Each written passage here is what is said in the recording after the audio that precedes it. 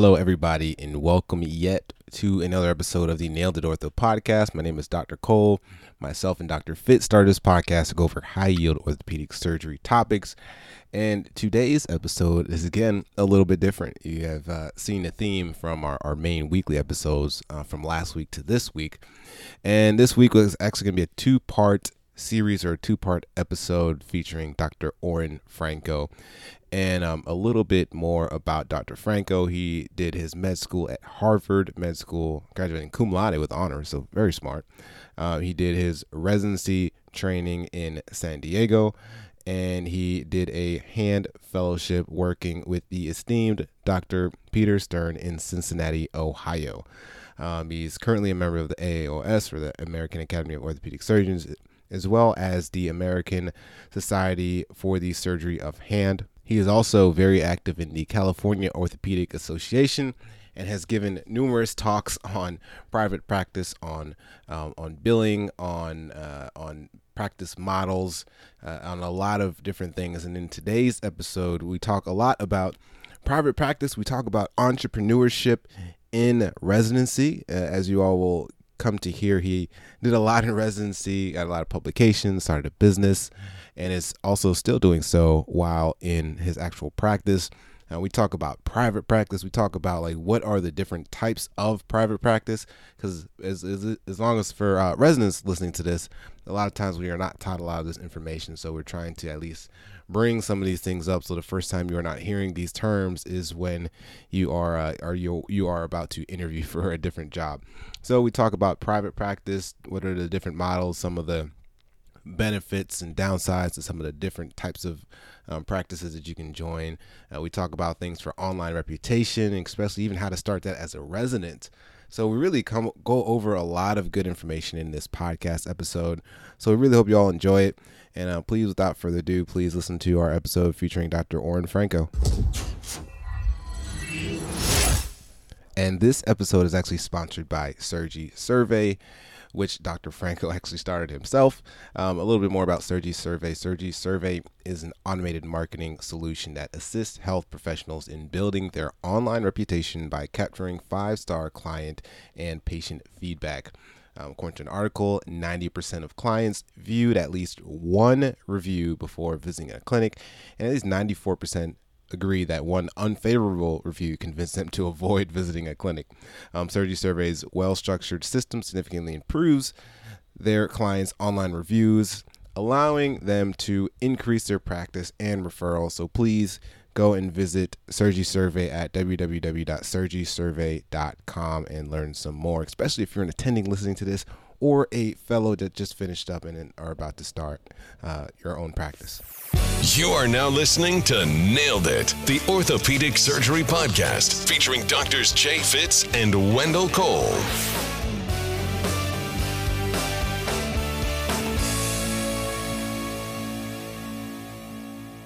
Dr. Franco, welcome to the Nailed It Ortho Podcast. We are happy to have you on, and I'm looking forward to our talk today. So welcome to the podcast. Thank you so much. You have the greatest name of any podcast. We appreciate that. I definitely appreciate that. And just doing some, looking into kind of some of the things you do and a lot of the talks that you've had before in the past, I already found them to be informative and was writing notes by myself on my computer. So I'm looking forward to this. I know we'll go over, try to go over a breadth of information here, but I think this topic will be really helpful for a lot of people. So again, thank you for being a guest and coming on the show. Absolutely. Thanks for having me. I think what we can kind of just start off is just a little bit kind of just getting to know you and just kind of getting a background into your mindset and then, taking it from there. So just starting off, where are you from? Kind of what was growing up like, or what kind of a household did you grow up in? I grew up in LA. My parents, my dad's from Israel. My mom's American. I've got 2 younger sisters. I'm the oldest of 3. And I would say the only thing that defined my household was high expectations. Basically, it wasn't, if we were going to college, it was where. It wasn't if you were getting an A in math class, it's why isn't it an A+.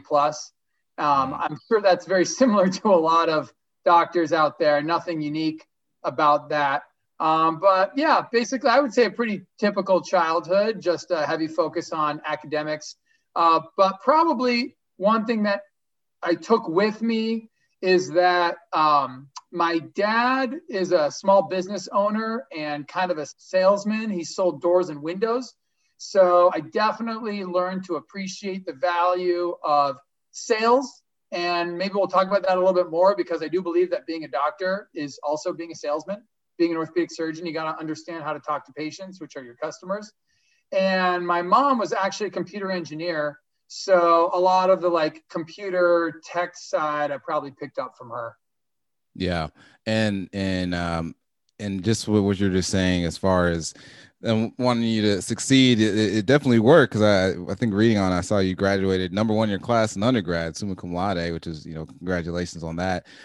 What are some of the, I guess, tips or tricks that you utilize to help, I guess, with academically, to help get you to that point, or to get you, was it just consistent studying every day? Was it a mindset like, I'm just gonna do the best that I can every single day, or I just study as much? Or what are some of the things that you picked up? I think that's hard to generalize. I think everyone's got skills. So probably the #1 thing to figure out is what your skills are, and build your life and your study schedule or your social schedule to your skills. So for me personally, I'm more of a morning person, but I'm also not a big like socializer / drinker. So it was very easy for me in college to skip the party and go to bed at 10, but then wake up at 5 or 6 a.m. to do my work and kind of just stay on top of things. But that worked for me. I'm not suggesting that works for everybody. You just figure out what works for you and work that into your life. Yeah. And I noticed that you have an interest, or at least you publish a lot, as far as, mobile applications and phone and some technology. And when did this interest come about? Or can you kind of tell me the story of what got you interested in this field, and kind of drove some of the things that you've done in the past, but even a lot of the research that you've done and presented? Yeah, I actually think this is kind of a funny story, so bear with me for a minute. I'll never forget when I was in medical school. I was at Harvard Medical School, and I did some research at Beth Israel Deaconess, and I worked with a hand surgeon named Tamara Rosenthal. A lot of you may recognize her. She's done great things, continues to do great things within the Hand Society as well. And she had a paper that she did as a resident that was called, and I don't want to get the name wrong, but it was something like Orthopedic Surgery and the Internet. And it was published in 2001. And she was literally, this is what she told me. She was a resident, and on call, she would just Google orthopedic surgery. And she just tallied all of the websites that were about orthopedic surgery at the time. And there was 100 of them. And that was her paper. And she got a JBJS publication. And I never forgot that. As a medical student, I thought, that's the kind of paper I need to write. So fast forward about 4 years, I was a PGY2 resident in San Diego, and we have a dedicated research year. And I said, okay, I've got this whole year to do research. I better make something of it. And I thought, what is the new internet where I can just write a paper that says the orthopedic surgery of blank and come up with something? And I was laying in bed one night. I'll never forget. It was a Friday night. And I thought, mobile apps. That's it. The app store. And I woke up a Saturday morning, and I sat at my computer, and I just typed in orthopedic surgery, hand, sports, foot, ankle, everything I could think of, fractures. And I basically downloaded and reviewed every orthopedic app in that one day. And there was probably 50 of them. And I wrote it up, and it was a single author publication that got into Core. And I was pretty proud of myself, but then I submitted it to the Academy and the California Orthopedic Association. I submitted to every conference I could, and it started getting a lot of traction. So that's basically what started the process. And ultimately what happened is that surgeons kept asking me, what are the best apps? You've written this whole paper on apps. Which one should I download? What are the best apps for learning and techniques? And I got so tired of emailing people that I just made a website. I just said, I'll just make toporthoapps.com and now you can go check it out for yourself. And that's how it all started. Yeah, and I checked out that the website is still up and running today, and saw some. It hasn't been updated in years. Yeah, I know. I saw some. I think it was 2015. I saw some of the dates on there, but some of those apps are still live, and some of them I didn't know about, and some of them are still relevant today. Like the AO surgery, the AO reference app is still on there. I think there's one bone doctor app you have on there, and I thought it was a good summary. And I mean, such a simple thing, but you didn't think, like you said, like with your first mentor, you didn't think that like, oh, this is that makes perfect sense. Why is it not out there yet? Let's go ahead and look into it and publish this. And it's funny you say that, because I actually have an article or a paper that I wrote now that I'm waiting to hear back for publication on social media and orthopedics.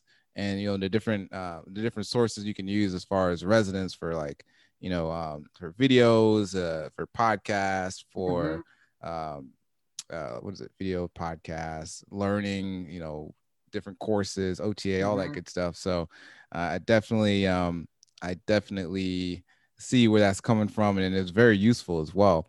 And so what did this website start off as a business? Like, did it turn into some type of a business, or was it just like, these are all the things that you can use? Oh boy. Well, yeah, there was a lot to it. So first there was a research component.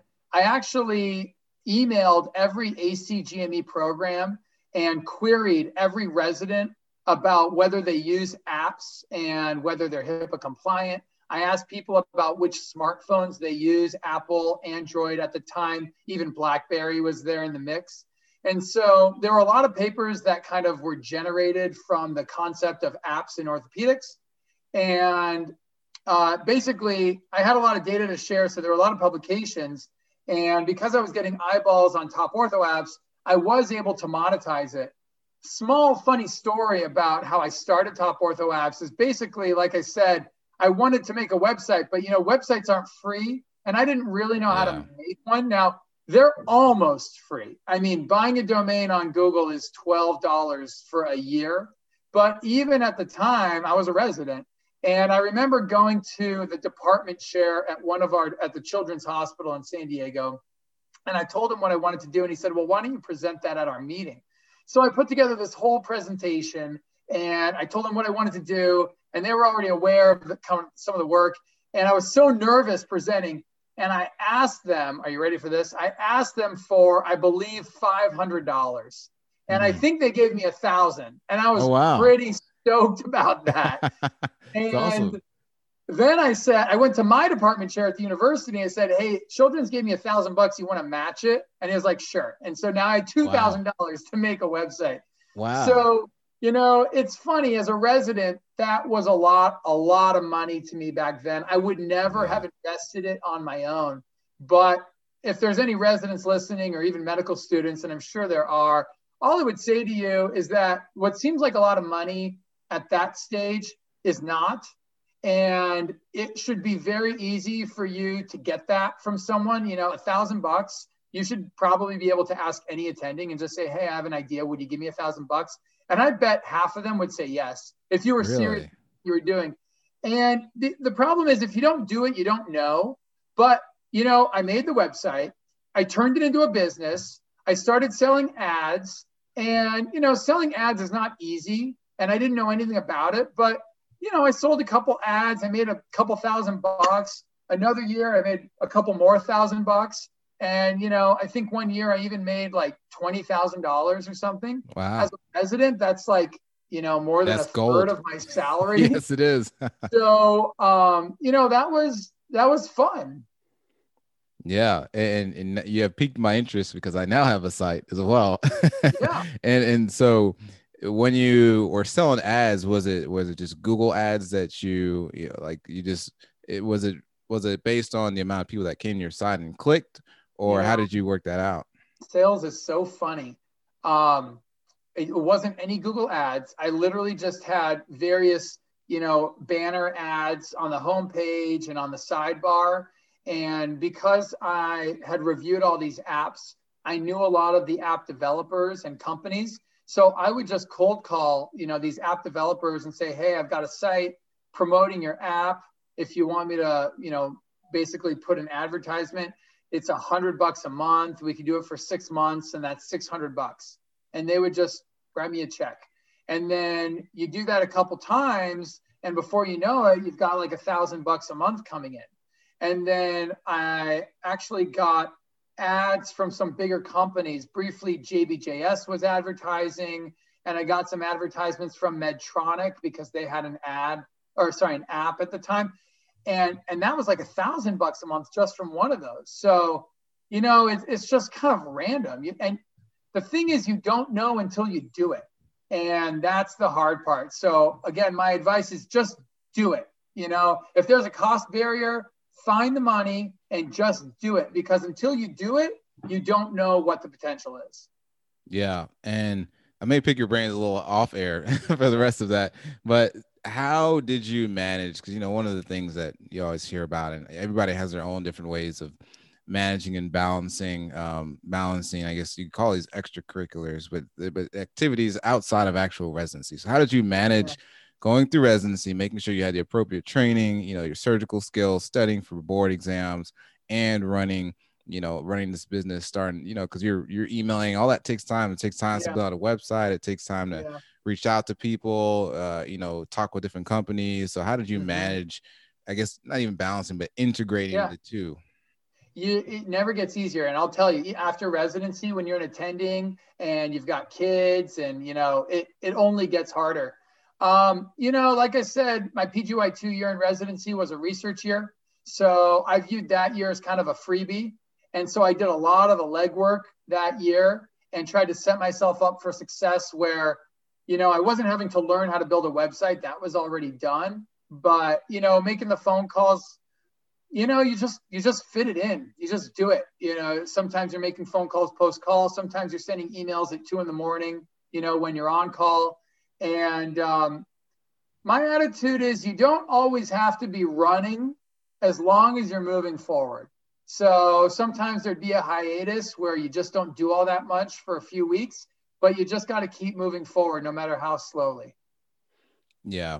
I think that's so important, because I hit that hiatus point that you were talking about, where I just didn't do anything for a couple of weeks, super busy on trauma. A lot of things not fell off, but not as active. But yeah, it's just like you said, you just got to kind of keep going sometimes and just figuring out. And I remember that's one of the things that is important to make a point of, is that if you don't figure out how to balance or integrate things now, it never gets easier. Like when fellowship comes, it's not going to get easier suddenly then. And then when you're attending, it's not going to suddenly get easier then. So if you have things that you like to do, whether it's, even just as simple as exercising, or if you have things like, starting a business or things like that, you just got to figure out a way how to do it, because time never gets easier, I guess, per se. Yeah. Probably rule number one is you got to love it.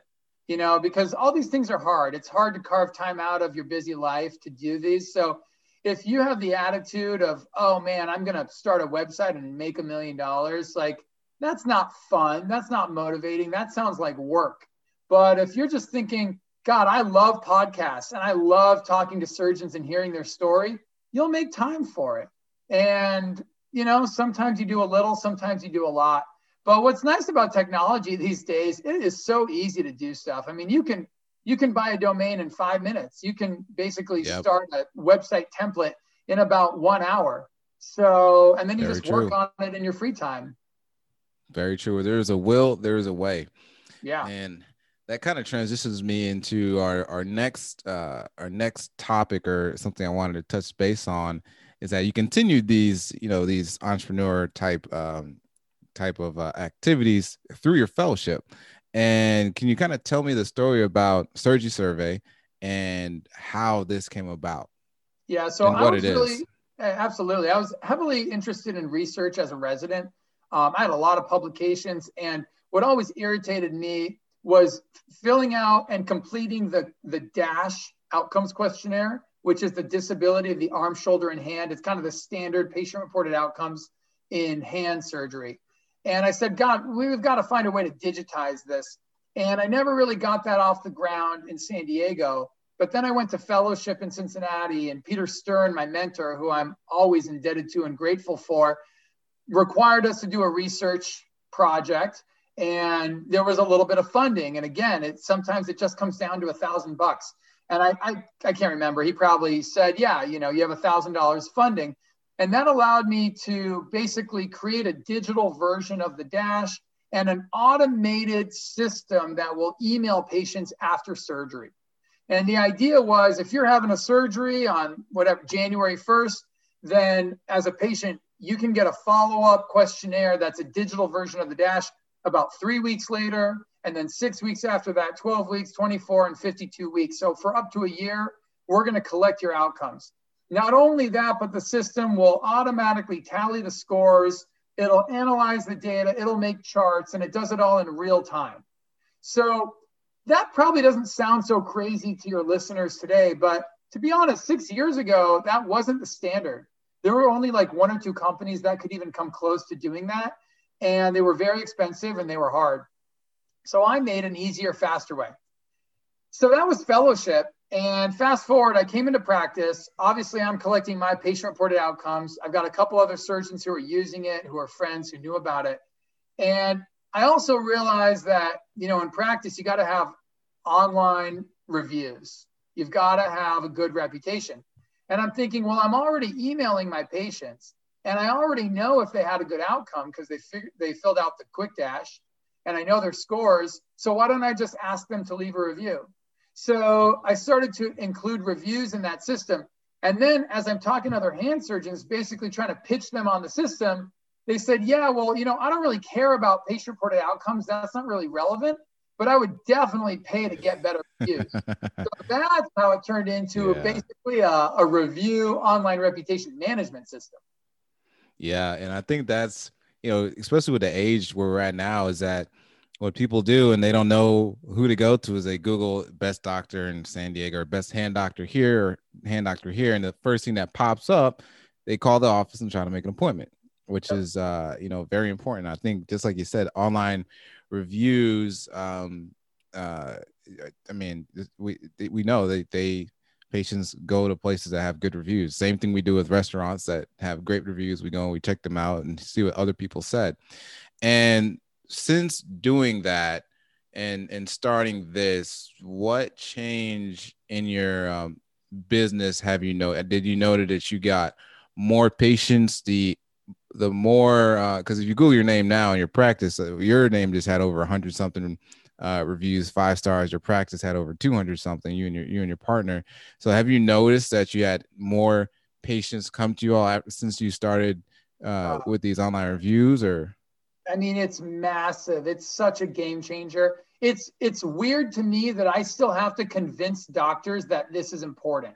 I mean, I showed up fresh out of fellowship. Nobody knew who I was. Within a few months, I already had like 20, 30, 40 reviews. And I've got patients calling my office asking for Dr. Franco. My partner, who's been in practice for 25 years, he's looking at me and scratching his head. He's like, what is going on? I mean, everybody knows him. He's been the only hand guy in the area, and suddenly patients are asking for me.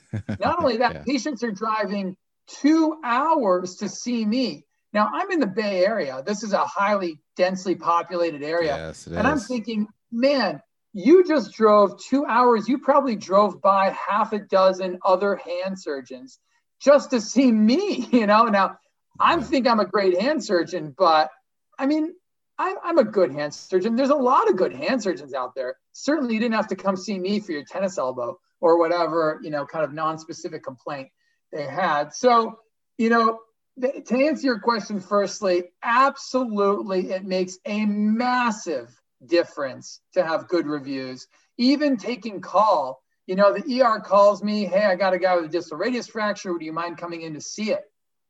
On the 20-minute drive from my house to the ER, when I walk in, they go, Dr. Franco, it's so nice to meet you. We've already read your reviews. We know you're great. That's amazing. That's amazing. Great. So huge difference. Now, there is another side to the coin, which is that Sometimes the patients you get from your online reviews are not really the patients you want. This is a little bit more relevant for older surgeons who have a bigger referral network. But basically, the way I put it is anybody who's sitting at their computer Googling for a doctor doesn't have a real problem, right? Now, that might be different for sports. That might be different in spine, where you have a little more time to kind of analyze who you're going to see. It's not so much of an emergency.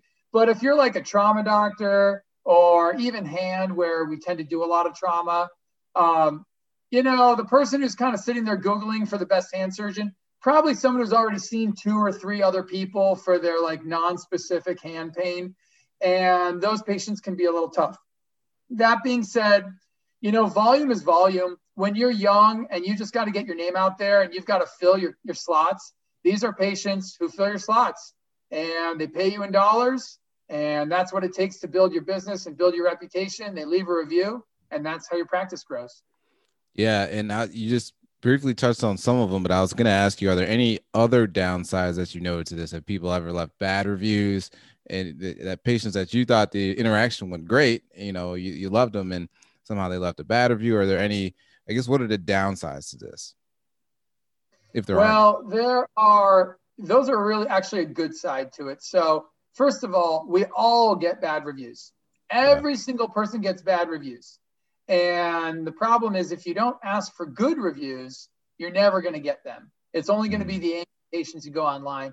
Keep in mind, it's not because you're a bad doctor. Sometimes they're angry about the wait time. Sometimes they're angry about the parking. Sometimes it's an insurance issue that's completely out of your control, that, insurance denied their surgery, but they kind of focus on the doctor. So that's actually a good thing. Sometimes you get those bad reviews and it's an opportunity to improve your practice. But there's very convincing data. There's no question that most patients are happy. So the more people you ask, the better reviews you're going to have. And I actually just wrote that paper showing that for hand surgeons, and we surveyed over 4,000, basically Googling every single hand surgeon, there is a direct correlation with volume of reviews and score of reviews. So the more reviews you have, the higher the score, no question. Now, given that, because that's something that I've thought of, trying to think ahead of, if we do private practice or academics or whatever, it's not like you're just out of fellowship and boom, you're making however much you're making. Like, you have to figure out how to market yourself and get patients and get people to come see you when they're, if you're in a big city like Atlanta or Los Angeles, there are plenty of other surgeons that have been around for a very long period of time that have large referral networks. So that being said, is there anything that residents or fellows can do to start making that online reputation? Is there anything that they can do? Do you have to be at one facility, or what's something we can do? You know what? You can create a Google My Business profile today. It's free. You go to google.com/business, and that's where you make a profile, say, your name, Oren Franco, MD, and you could do it for your residency. I don't really know why you would, but you could even link to your own domain, buyorenfrancomd.com. That's $12 on Google. Learn how to make a website. These are skills that I think every doctor should probably know how to do. And you can start collecting reviews, have patients leave reviews, have your co-residents leave reviews. I'd be lying if I didn't tell you it was a little bit of a game, right? But we can get into that later. I do think it's a game, but I don't think we started it. I think Yelp and Health Grades and Vitals, they started the game, and we're just playing by their rules. But the bottom line is, if you came out of residency and you already had a profile with 10 or 20 reviews, then when you transition to practice, you now have ownership of your profile. So you just update the information. Now you're practicing in Chicago, and this is your new website, this is your new phone number, and all those reviews carry with you. So here you are, day one of practice, and you already have 20 reviews. And the nice thing about those dinosaurs that you are referencing, those attendings who already have a referral network, they don't value the reviews. So I could give you literally a list of 200 of the most famous surgeons you've ever heard of who have 0 reviews or less than 10. And so when you show up and you've got 20 reviews, I guarantee you there's a patient out there who's going to be Googling, and they will choose you over the other guy because you've got better scores. No question. Yeah. And so say, for example, you're a resident listening to this and, you know, you might be fourth, fifth year, you figured out what you want to do. And you know that you want to move to a big city afterwards. And, you know, you're thinking of, you know, making a profile, just like you just said, and starting to see if you can get some people to leave your reviews that way. Cause I assume when you're looking for a place that, or looking for a job, that your eventual employers will Google you and search you and see what they can find on you, and they can maybe see those reviews, and that may be something that could help or go towards your favor. I don't know I've never thought if of it that way, but you may be right. you know if that plays a part. But is there any way that could that be perceived anyway by a residency department? Like, do you think, obviously we don't know, there are a bunch of different residency departments, and, you know, there are different cultures to everywhere, but could that be perceived as a department as, I mean, anything bad, anything good, or nobody really cares? You know, it really depends. I think that there are different cultures in medicine, and there are definitely people who are just anti self-promotion in general, right? They would never ask patients to leave a review or really talk about how good they are. I don't think that's as common in the younger generation. People who are maybe under 40 and kind of grown up with Yelp and Google and Healthgrades and Vitals, we just recognize that that's just how you do business these days. Now, the truth is, residents have online profiles. You probably have a Healthgrades profile and a Vitals profile. Those websites make it for you, and they take it from your NPI data. So they pre-populate it for you. So I don't think it's really abnormal for you to take control of your own profile. I mean, if someone's already putting your information out on the internet, you might as well make sure that it's accurate. Yeah. Yeah.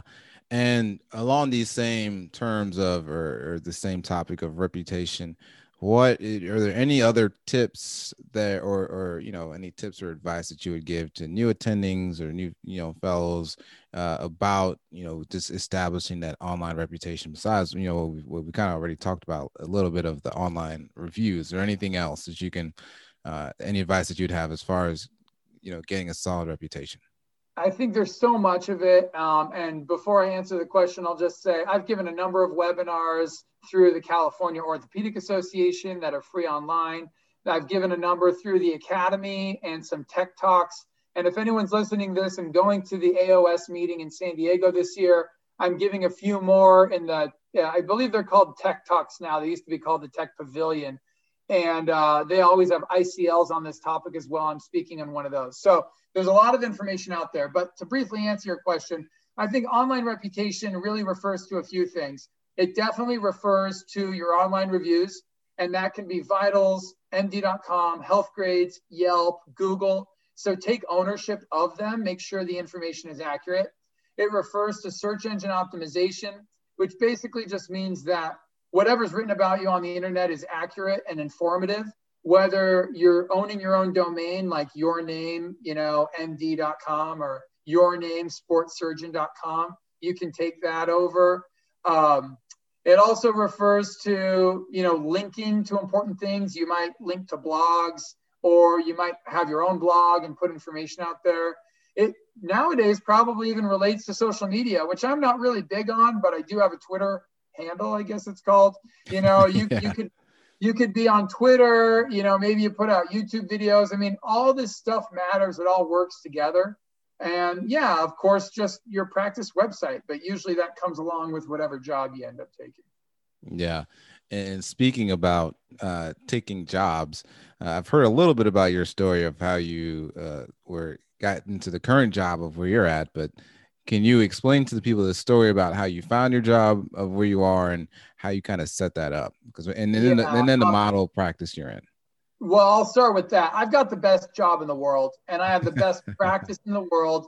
And I will come out, and you know, you always have to start all these with your disclosures. My disclosure is that I love my practice. I love private practice. And I think that more doctors than would admit actually will be so much happier in private practice, because the amount of freedom and flexibility and independence just outweighs so much of everything else. But to answer your question, I actually met my partner at a conference the California Orthopedic Association conference when I was a PGY2, actually when I was giving one of those talks about the apps.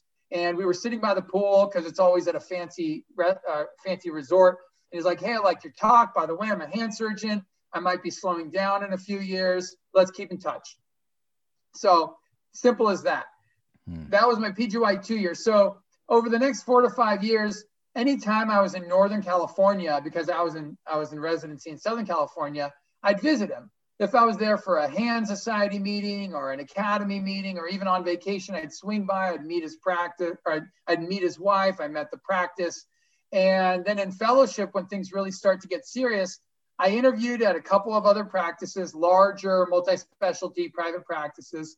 And at the end of the day, my wife and I decided that we thought there was a lot of opportunity in this small private practice. It was very unusual to join one guy who's in solo practice and make it work. But without a doubt, it's been amazing.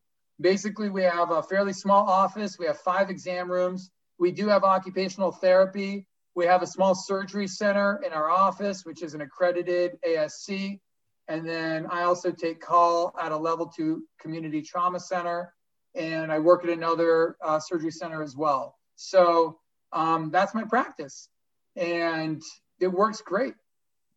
Yeah, I think that was a very organic way of how, you started or got it, started your practice and being able to.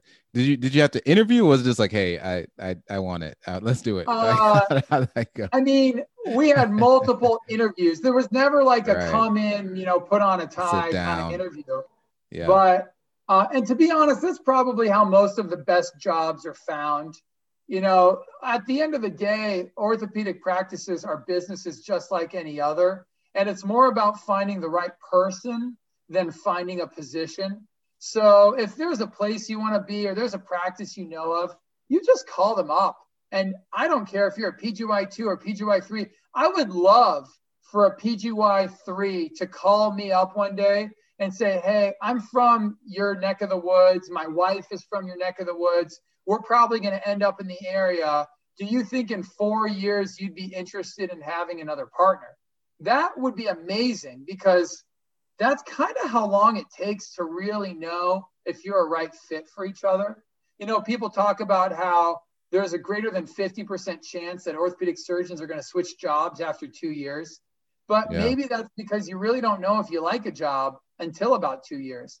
So if you start kind of the process 4 years early, perhaps you're less likely to switch. I don't think there's anything wrong with that. And you're going to learn a lot in the process. Yeah. And that is one tip. And do you have, I know you have a whole webinar on this as far as how to find jobs, and we'll take a deep dive into private practice here in a bit. But for the, PGY 4, 5s, or even the fellows who are now in this era, or at least for the last year, it was a little bit harder to get a job because, secondary to COVID and, there being less patients. What tips do you have for, the 4th, 5th year fellow that is looking to go into private practice and kind of decided what kind of what fellowship they're going to do? What tips do you have, or what advice would you give for them as far as how to find a job? It's exactly what I just said. I think calling up practices, calling up hospitals. Let me give you a little story just to help you understand in my area why it's not as simple as you think. So for example, my partner and I are both hand surgeons, and we're both have a pretty full schedule, but not super full. So if someone walked up to my door right now and said, hey, I want to be a hand surgeon, do you guys want a third partner today? I would say no, we don't have the volume. However, what you don't know is that there are only 2 other orthopedic surgeons in our community who do shoulders and who do total joints. And the other thing you don't know is that there are 3 other orthopedic surgeons in our community who are going to retire in the next 3 to 5 years. Now, you would have no way of knowing that. There's no way to find out. These are all people who are in solo private practice. The other thing is that all 5 of those people who I'm referencing take call at the hospital and they are all over 60 years old and they don't want to take call anymore. So again, if you called me and said, hey, I'm looking for a job, do you have room for a third hand surgeon? I would say no. But if you called me and said, hey, I'm out of residency, I'm looking for a job in this area, and I'm interested in doing all of orthopedics, I'd be willing to do shoulder and joints and take call at the hospital and build up my practice, because honestly, I don't just want to do carpal tunnels. I kind of want a diverse practice. I would tell you, I could give you a job tomorrow, and I could tell you that within a year, you would easily be busier than you could ever want to be and be making more than $1 million without question. So, but you don't know, there's no job that's posted that's saying, right, hey, we anticipate having more volume and there's a lot of call available at the hospital, yada, yada, yada. You just have to talk to people. Yeah. Yeah, no, I think that's a great story and great tip. And I hope people are listening and taking notes, because that's a gem that you just stated there. It's like everything, it's small and it's local, and you'd be surprised. You might have it might be the biggest practice you've ever heard of. And maybe you even have like a co-resident who started at some practice and they're like, oh yeah, we don't have any room for another partner. But you just never know. There could be and name the specialty, right? There could be a foot and ankle person who just retired, or maybe there's a local podiatrist who used to get all the business and they just left town. These things can happen very, very quickly, and there's suddenly a great need for a particular specialty, and you just never know. Now, is it like, for example, if you don't know exactly where you want to be, but you want to be in a big city, for example, because you just you like cities and you like the vibe or the environment, and so you're thinking, oh, I could live in Los Angeles, or I could live in Texas, or I could live in New York. Is it frowned upon to reach out to the different practice, all of those find practice in all those places and reach out to all of them? Like, is that something where they're like, oh, this guy here is just trying to find anything, or is that normal? Or, what are your thoughts on that? No, I don't think that's frowned upon in any way. I would say that's probably unusual, to be quite honest. I think most people have a sense for where they want to be, whether it's because of your spouse or because of your family. Most people are generally pulled in a certain direction, or at least a certain region. I want to be within 2 hours of Chicago or something like that. So that definitely helps. And it's hard to say. I don't know. I can only speak personally. If someone reached out to me and they're just looking for the right job, and you think that it's a unique opportunity, then I think that's perfectly good. Boom. You have just finished part 1 of our 2-part series featuring Dr. Orrin Franco. That was a lot of information that we just covered. I really hope you were taking notes. When I listened back to this again, I had to go in and take some more notes, and a lot of these things I'm actually doing myself from what I learned from Dr. Franco here. So again, then the next episode we'll get further into private practice. What are the different types of private practice models? So again, if you're looking for a job, or if you will be in the next 3-4 years, because according to our last episode with Dr. Bonnie Simpson Mason, you should be starting to consider and look at these things at least 2 to 3 years in advance. So we get into the different types of private practice, what they are, kind of some of the general ups and downs to each of those. So thank you all for listening. If this is your first time, hit the subscribe button, of course, and tell a friend, and follow us at Nailed It Ortho. Until next time.